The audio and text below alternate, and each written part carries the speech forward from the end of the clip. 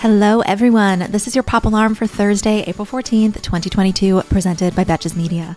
I'm Amanda Duberman. I'm covering for Dylan while he is doing some very method Pop Alarm reporting, hanging around Los Angeles, of course. This episode is sponsored by the brand new podcast, Reality with the King, hosted by the sought-after executive producer and king of reality television, Carlos King. Check out Reality with the King wherever you get your podcasts. Okay, we are starting with a story so absurd, I suspect Dylan seriously debated putting his PTO on pause to cover it. Okay, on Tuesday, Khloe Kardashian posted a photo to Instagram noting that True had gone to Disneyland for the first time for her 4th birthday. Okay, this would be fairly unremarkable if Khloe's sister Kim Kardashian hadn't already posted images of True at Disneyland before. Let's rewind to January, when Kim posted pictures of True and her daughter Chicago at a theme park. At the time, TikTok creator @MayaChondrialMembrane posted a viral video making a pretty convincing case that True's face had been photoshopped onto another child's body. That child appeared to be Stormi, Kylie's daughter. Are you still with me? Khloe admitted to the blunder on Wednesday, saying, quote, "Welp, I fucked this one up."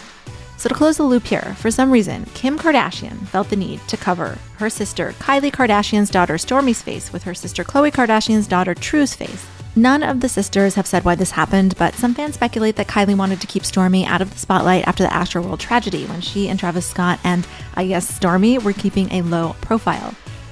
To be honest, I wouldn't be surprised if this is just an elaborate ad for Kardashian children's paper dolls. To me, that's just more believable than Khloe Kardashian admitting to Photoshop.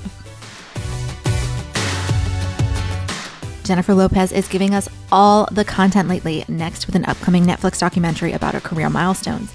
The doc will premiere in June and cover events including her 2020 Super Bowl halftime show and Joe Biden's 2021 inauguration. I personally hope that means that America the Beautiful featuring Let's Get Loud will be the song of the summer.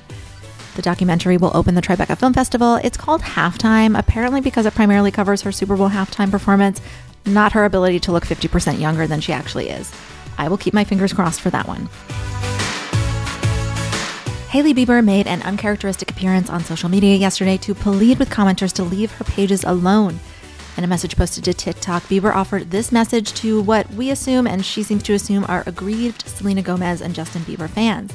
She said, this is a direct quote, "This is for you guys in my comments every single time I post. I'm minding my business. I don't do anything. I don't say anything. Leave me alone, please. I beg of you. Truly, that's my only request. Be miserable somewhere else, please." I am sure they will be on their merry way. Next, we have another famous person's heavy announcement marred by casual racism.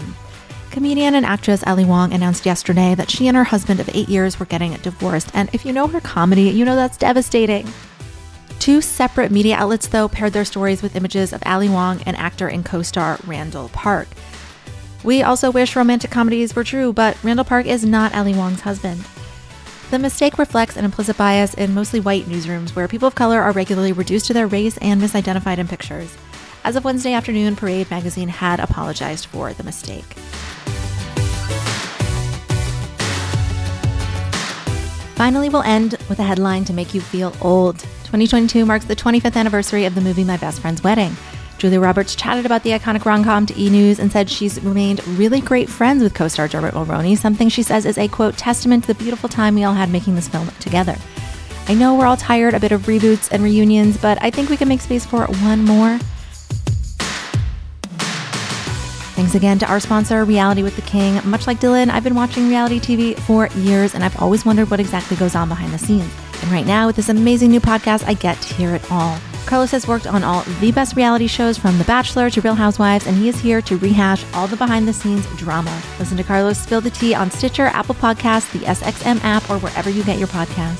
For more Pop Alarm, be sure to rate, review, and follow the show wherever you listen. And you can follow me on Instagram at Amanda Duberman.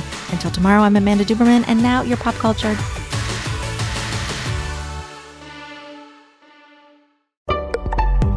Betches.